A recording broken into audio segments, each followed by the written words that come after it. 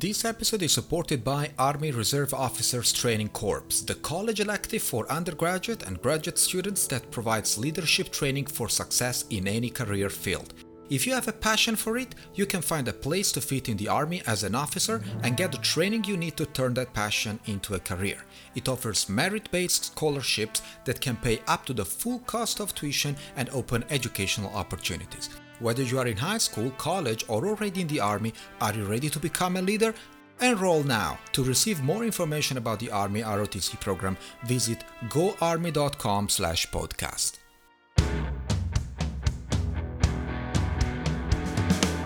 This is Data Science at Home, the podcast that makes machine learning and artificial intelligence easy for everyone. Here's your host, Francesco Gadaletta. Thanks for tuning in and welcome to Data Science at Home podcast, where we talk about technology, machine learning, and algorithms. Today's episode will be about programming languages and data science. Python, as many know, is the de facto standard in machine learning. There is a large community, a large choice in the set of libraries at the price of less performant tasks sometimes, but it's a pretty decent language for the tasks of data scientists.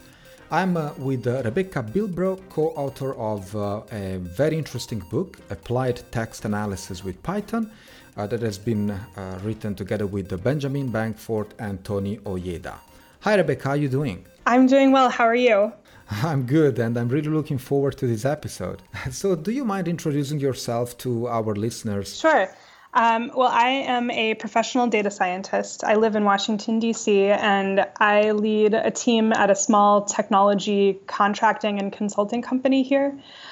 So the team's focus is really on building features for client applications using applied machine learning and natural language processing. I've always sort of enjoyed working in that space between natural languages and formal languages. As an undergrad, I double majored in math and English. And then in graduate school, I studied communication and visualization practices in engineering. So after I finished my PhD, I came out to DC. So that was in 2011. And that was really just when data science was starting to take off. And I happened to have a job analyzing some very messy data and was sort of struggling to come up with tools that would help. A lot of the proprietary tools that we had in my organization were just not cutting it for the kind of wrangling work I needed to do and the kind of customized analytics I needed to do. So I taught myself Python and started kind of building my own solutions. And eventually that sort of became my full-time job. Well, today's episode will be about language and computation, as we said. And it's kind of a very well-known fact now that today's products and services are more and more based on language and, for example, NLP, natural language processing, and all that stuff. So no matter what the expectations are, I've heard enough people shouting at their Google Home or the Amazon Alexa. Many others are texting to basically algorithms, so-called chatbots, on a daily basis. Now, my question is, how did machine learning for consumer products change in the last 10 years? That's a good question. I think, it's a couple of things that all happened sort of at the same time. So a lot of the tools that are sort of critical to building machine learning-based products sort of became available all within a few years of each other. So part of that puzzle is sort of the distributed computing part of the puzzle. So Hadoop in 2006, was available and people started kind of hacking on it. A couple years later, there was sort of like the NoSQL revolution, which made it possible to sort of easily store the kind of data that was needed to build kind of interesting machine learning based consumer products. And then, just around that time, there was sort of a revolution in machine learning software. And I'm thinking like particularly from the Python perspective, in 2010 is when NRIA open sourced scikit-learn. And so all of a sudden kind of the sort of perfect storm of tools was available. And because they were all open source, they were not only available, they could be sort of easily made to integrate. And so those integration points kind of spawned this like development of another generation of open source libraries that kind of connected all the pieces together and made it, easy to do machine learning in a robust way. I think the other part of it is that it sort of became like an expectation. As a consumer, we sort of expect things to be tailored to us. So my co-author, Benjamin Bengfort, talks about this in his previous book, which is about Hadoop. Essentially, what he says is we entered the age of the data product. So what that means is that everything we were doing was generating data, and the companies providing services and products to us started figuring out how to use that data to customize our experience of what they were selling. And, that sort of created this new sort of market. That's a very nice overview of machine learning and data science in the last probably a bit less than 10 years. And then we had language modeling, which is the most challenging of all. So, there are many reasons why I'm saying that, because, well, first of all, language is dynamic and unstructured with respect to some more established numerical problems. Now, how is this impacting the way people do research, and how does this affect the tool that researchers work with? That's a good question, because I think that there are sort of we want to distinguish a few parallel tracks of natural language processing. So there's a couple of communities inside of the space that are kind of doing things a little bit differently, and we should probably kind of distinguish them a little bit. One of them is the computational linguists.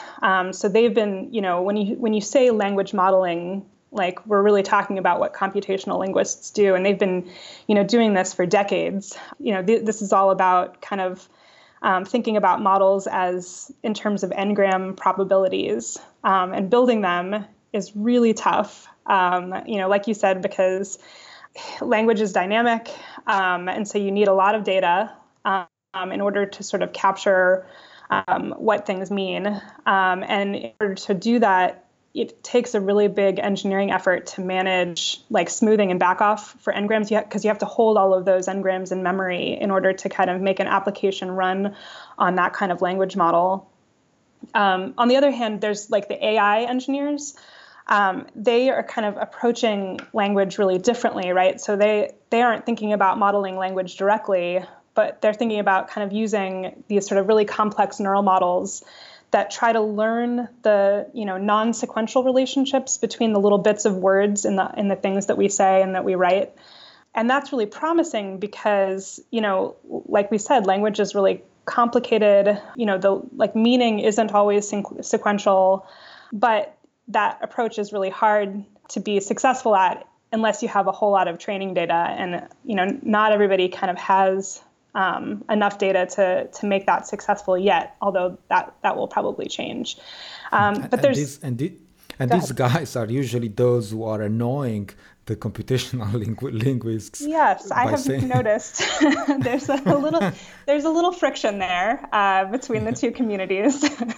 But I think I would personally put myself in like a sort of a third track, which is really not research based. It's commercial, and for me, my target outcome isn't kind of a perfect language model. It's something that's just a useful feature for my client. And so what that means is that, I'm not really worried about building a model that has like really, really, really low perplexity, so that, I need like millions of n-grams, or that, produces like the highest possible F1 score for sentiment. In the book, we say that, applied text analysis is really less about algorithmic innovation. It's about applications. It's about spotting interesting problems in the wild and then making small little, but really high value features. So building those useful features really comes down to focusing in on a specific domain problem and then using a domain specific data set to come up with a solution that makes your user's life a little bit easier. Right, and that's the most challenging task of all, which is finding enough data. Now, this is quite the case in numeric machine learning problems. Is it still the case, for language modeling, even today when we have a lot of chats, a lot of text that is produced every day? Now, how do researchers and practitioners deal with this, let's say, lack of data? Yeah. So a lot of people kind of use I call them found data sets. So these are data sets that, somebody else put together and that you're leveraging for kind of your problem. And the Wikipedia data set is sort of the classic example for text. But I guess what I'd say is that it's really not a problem of like not enough data because the Wikipedia data set is massive. But it's more like a problem of it's not enough of the kind of data I need for my specific problem because it turns out you can't really build a useful feature for a domain like, medicine or law or something using a model that's trained on all of that Wikipedia data because even though it's big, it's just really general. So it knows a lot about a lot of or knows, a little bit about a lot of different things, but it doesn't know very much about what doctors do all day or what lawyers say to each other all day.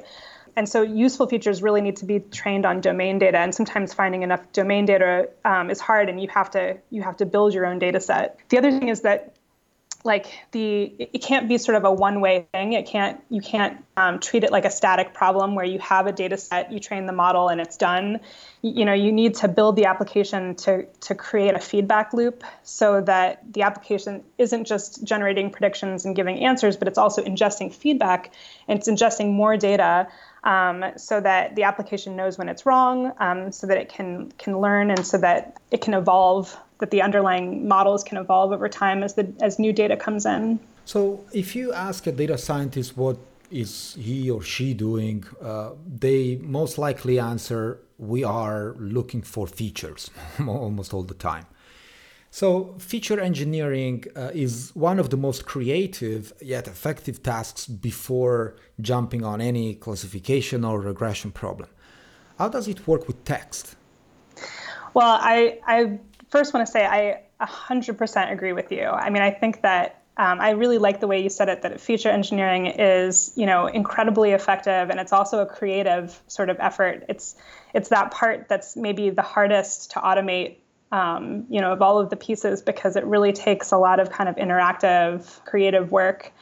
With language, though, it's really hard because the features, when you're talking about feature space with language, the features are mostly words, right? Or, sometimes we call them tokens to kind of move them a little bit away from kind of how we think about, language just as a utility for every day and more as data. But, it can also include things like metadata, like who wrote the text or where it was published or whatever, where it was collected from. The problem is that we use language every day. It's a utility. And so tricking yourself into, seeing language as data is hard because our brains try to interpret the words and we try to interpret them using whatever cognitive filter we have that we've accumulated. And when we do that, we unintentionally inject bias because, we want to think that the words have meanings that they don't have. So, the example I was thinking is that when you think of the word ugly, that sounds bad. But, when you're watching David Chang's TV show and he calls a plate of noodles ugly delicious, that's a good thing. He means it. It's a compliment. So it's easy to lose that context during the feature engineering process if you aren't careful. It's easy, if you throw ugly into a bag of words, you lose ugly delicious. You lose that nuance. You lose the context. The other issue with text in terms of feature space is that text makes a really, really high dimensional feature space. And some of the features are more important than others, and it's hard to determine what those feature importances are. It's less straightforward with text. So a lot of times you have to use, kind of intermediate techniques like maybe topic modeling to extract themes and try to figure out, themes that could be used as features to train, a classification model downstream. The other thing is that text is really sparse. So it's really, really high dimensional, but it's also really sparse. So that just kind of becomes computationally challenging at some point. And so a lot of models suffer. But, the sort of flip side of this is that, this is all kind of with the more traditional machine learning If you ask the deep learning folks, they just say, just let the network, learn the features, which is, that is another approach. Right. Yeah, provided they have enough data, of course, because usually these models Right. are extremely, are bloody hungry. They are very hungry. All right. So, well, let's speak about a very well-established pipeline for text analytics. More specifically to indeed text analysis, what are the steps data scientists take, starting from data collection to, let's say, text classification, for example? So I'll start by saying that I think that when I think about like a workflow for machine learning, whether the data is text data or not text data, if it's numeric data or image data or whatever, the core of the pipeline really is the model selection triple. So this idea of the model selection triple comes from this paper on model selection management systems by a guy named Kumar. It came out a couple of years ago, and it's really about next generation databases that anticipate machine learning kind of from the start. But what he says is that model selection is about a lot more than just kind of picking the right algorithm. There's that feature engineering, feature analysis part that we were just talking about, and then there's also hyperparameter tuning. Trying to optimize the parameters for the model, to get the best performance. And so really, that's the core. That's sort of the heart of the analytics pipeline, the machine learning pipeline. And so what needs to happen is that the rest of the parts of that pipeline need to be as supportive as possible for iteration through feature analysis, model selection, and hyperparameter tuning. So, for example, what that means is when you do ingestion, you need to plan ahead. You need to organize the documents in a way that will make it easy to do seeking and sorting and filtering, because those are things you'll need to do when you're doing, cross-validation later on and doing train and test splits. So you have to kind of plan ahead to support that model selection triple. Another part of that we talk about in the book is pre-processing. So we sort of think of pre-processing in terms of, breaking the text down in a way that preserves the context. So you break it down into the composite parts. You do part of speech tagging so that you understand how the words were functioning, in the sentences in which they appeared. The trick, though, is that pre-processing work is not just time-consuming; it's irreversible. You can't undo that, and it actually makes the corpus bigger when you add that, those tags. So you really need to plan ahead that you need to keep the original data in some kind of worm storage, write once, read many storage. And the pre-processing work needs to be separate because, if you later realize that you've pre-processed it in a way that threw away some of the information you needed, you need to be able to kick off another pre-processing run that preserves that important information without having to collect the data all over again. If I remember well, there is Spacey, which is a package that has been designed to keep this, exactly what you're saying, this separation and maintaining the original version of the text and separating the ingestion, pre-processing, and vectorization eventually. That separates the two, and without destroying the original data. Yeah, I mean, it's really critical. Especially you mentioned vectorization. There's a lot of different ways to do vectorization, and it's hard to know in advance which one is going to work best because you don't know which model is going to be the most performant yet, and you don't want to have to be locked into if you pick one hot encoding. That means that later on, if you realize that your model needs to be good at finding, similarities between documents that don't share the same words but share the same themes, that's going to be really hard with one hot encoding. And so you need to kind of make sure that those steps are uncoupled from each other so that you can do, different iterations with different versions of vectorization with different algorithms to see, what the best combination really is.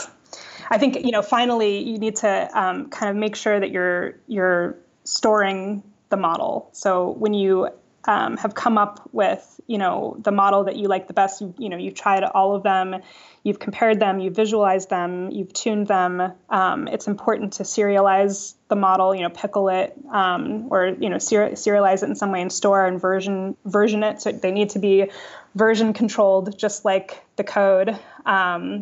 And then you need to store the metadata so you know what the hyperparameters were, what pieces came together to produce that optimal model. Right. Is there any tool that you would like to advise for each of the steps that you just mentioned in the pipeline? Yes. So the one that we really tout in the book is pipelines. So scikit-learn pipelines make that really easy to do. It makes it really easy to sequence those steps in a way that's robust, because you can treat a pipeline like a model, like an estimator. You can fit and predict it, but it can contain a bunch of different steps where you're doing vectorization in different ways, or maybe you're vectorizing some of the components of the text in some ways, vectorizing the titles using one-hot encoding, but vectorizing the text using some kind of distributed representation, for instance. The pipeline sort of makes it easy to orchestrate all of that. And because it makes it easy to orchestrate that, it makes it easier to modify, and it sort of encourages experimentation, which means that you're more likely to get to to an optimal model. So my second suggestion would be Yellowbrick. Scikit Yellowbrick is a library for visual model selection and diagnostics. So it's a Python library. It's open source. It's built on top of the scikit-learn API. It essentially has estimators and transformers, just like scikit-learn has estimators and transformers. But in Yellowbrick, you're doing like a visual model estimation. You're picturing, what's happening to the data as it's being modeled, and what the performance is, or you're seeing kind of how the data is being transformed visually. If it's being if the dimensions are being reduced, or for example. So being able to do visual diagnostics really helps to figure out which combination of steps is working and is working the best, and kind of giving some insight into why they're working better than other combinations. That's really helpful. Interesting. Well, we'll report both of them in the show notes of this episode, of course. Now, context-aware text analysis. This is probably something that sounds familiar, at least to you, because there is an entire chapter dedicated to context-aware text analysis, which I personally enjoyed. And it seems to be the most advanced form of analysis for a machine or an algorithm. Now, when data scientists realized the power of n-grams a few years ago, they thought, all right, we cracked the problem. We cracked the language problem because we know n-grams and we know how to compose characters or words, and we can classify all this stuff. Now, with deep neural networks, we have seen another way to classify or analyze text that is more based, for example, on pre-trained word embeddings and other components that are closer to the way, let's say, biological brain works. Now, how did the advent of word embeddings affect context-aware text analysis?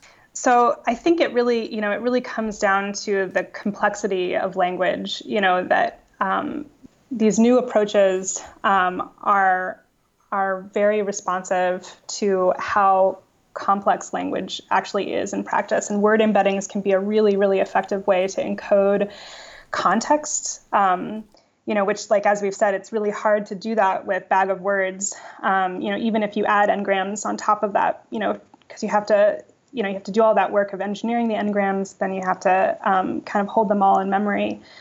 And so Thomas Mikolov's Word2Vec and then Radim Rehorik's subsequent work on GenSim have been really, really influential in the Python NLP community.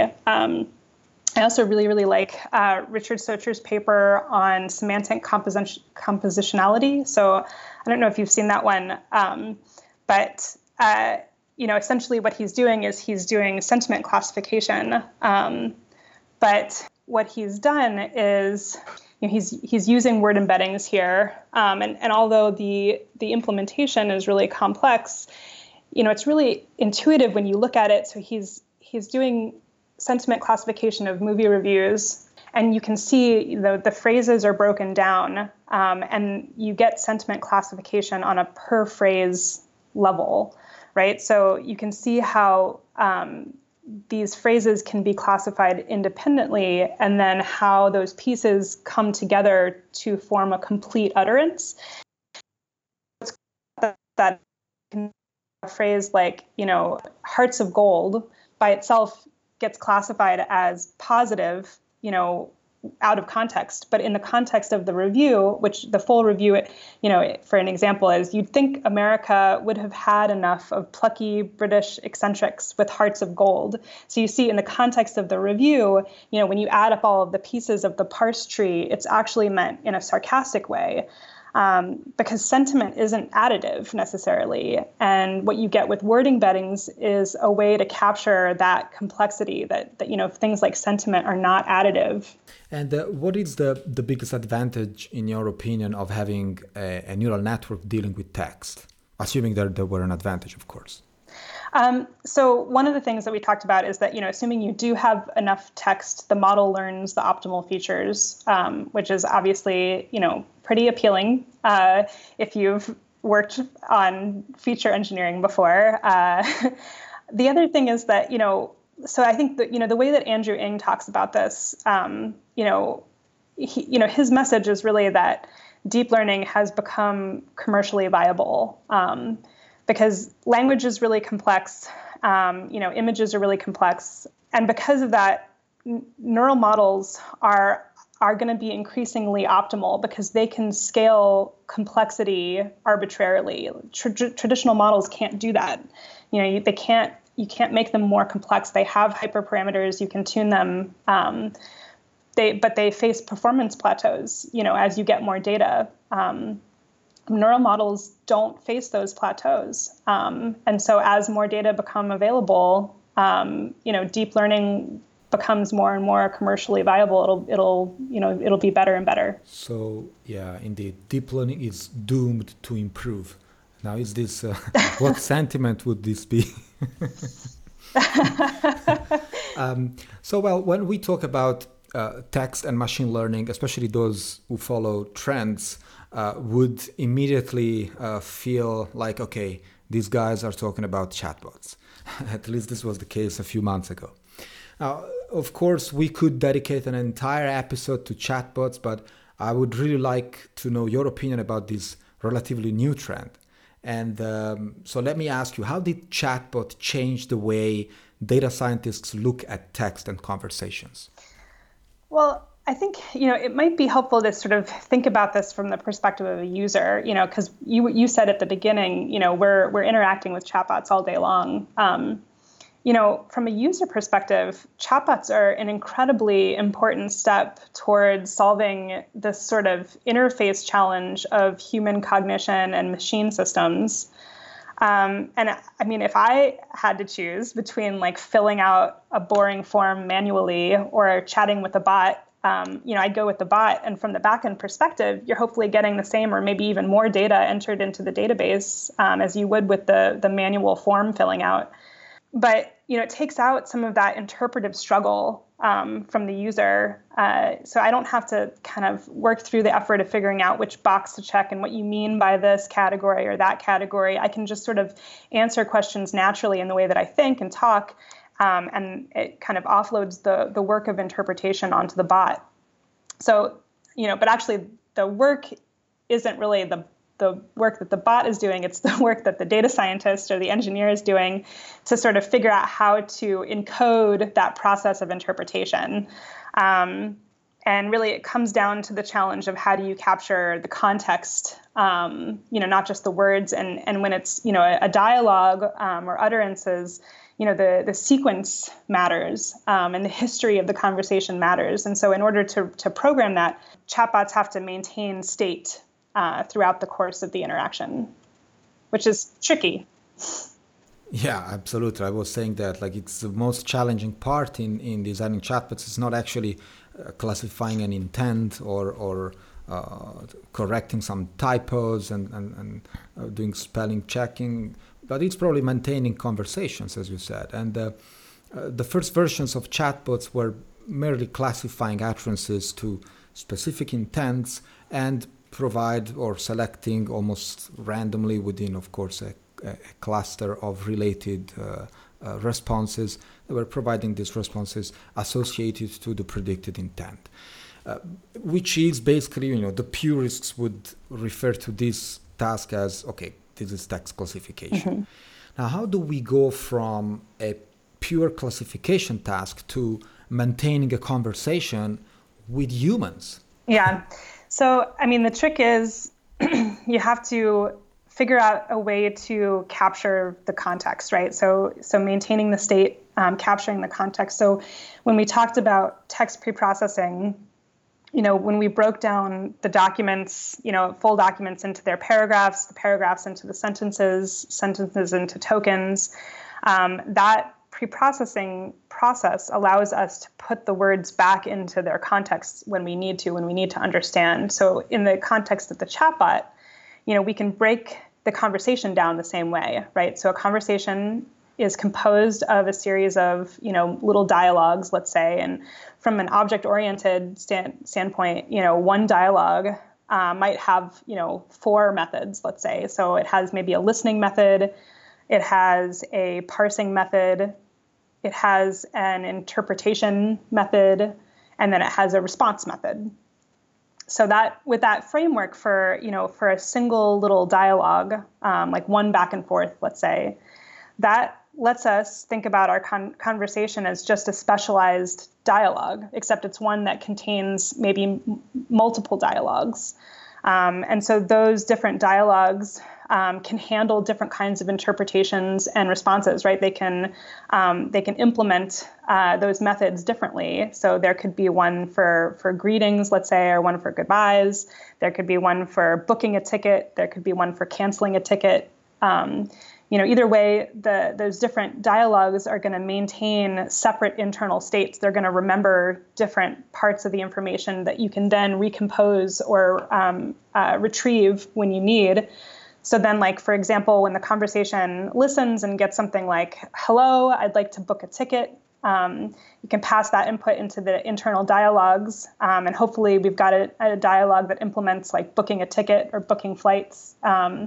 And then, it recognizes that as that kind of dialogue type, and it can return the response with the highest confidence score, which maybe in this case would be, sure, when's your trip? Where are you headed?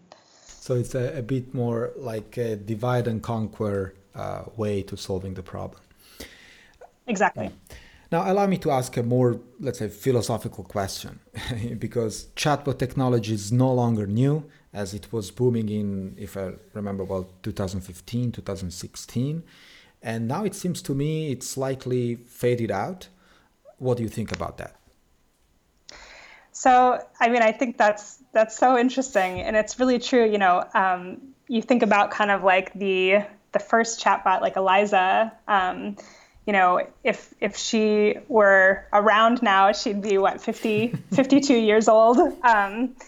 So chatbots have been around for a really, really long time. Of course, modern chatbots are pretty different, right? So Eliza, is completely deterministic. And chatbots today can use sort of like a sleek combination of heuristics and machine learning to come up with, ever better responses. And conveniently, they're also empowered by all of the user data that they've ingested and that they can ingest. And that data enriches the context that they know about. So they can use information about where we are physically, maybe our geo positional data, if we're interacting with an app on our phone and our phone knows where we are, or things that we've favorited or upvoted inside the application, can use that information to enrich the context and give us better responses. Although I will say, you're right, like chatbots aren't sort of trending the way they were a few years ago. But I think that if they're not trendy now, it's not because they've died out, but because they've just become so ubiquitous. And, the better they get, the less we notice them. Wow. So we have been conquered. Okay, Rebecca, it was great to have you here at Data Science at Home. I hope our listeners enjoyed as much as I did asking some of the most important questions about text analytics and, of course, your book, Applied Text Analysis with Python. As always, the transcript and some of the references of this episode will be reported in the show notes at datascienceathome.com. Thanks very much for having me. This was really fun. This episode is supported by CryptPad, the secure collaboration platform to edit your documents with colleagues and friends without compromising your privacy. No document can be read by the cloud or the NSA, not even CryptPad themselves. You can try it for free. For more, visit cryptpad.fr. CRYPTPAD.fr.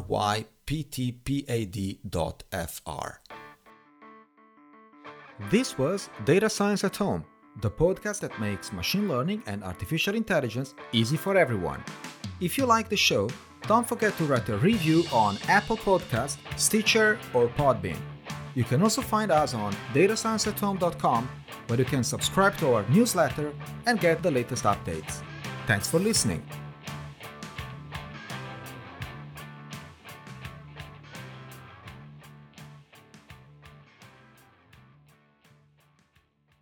Hey, are you still there? Well, let me tell you about the newsletter of Data Science at Home. It's my free digest of the best content in artificial intelligence, data science, predictive analytics, and computer science. Subscribe now, datascienceathome.com.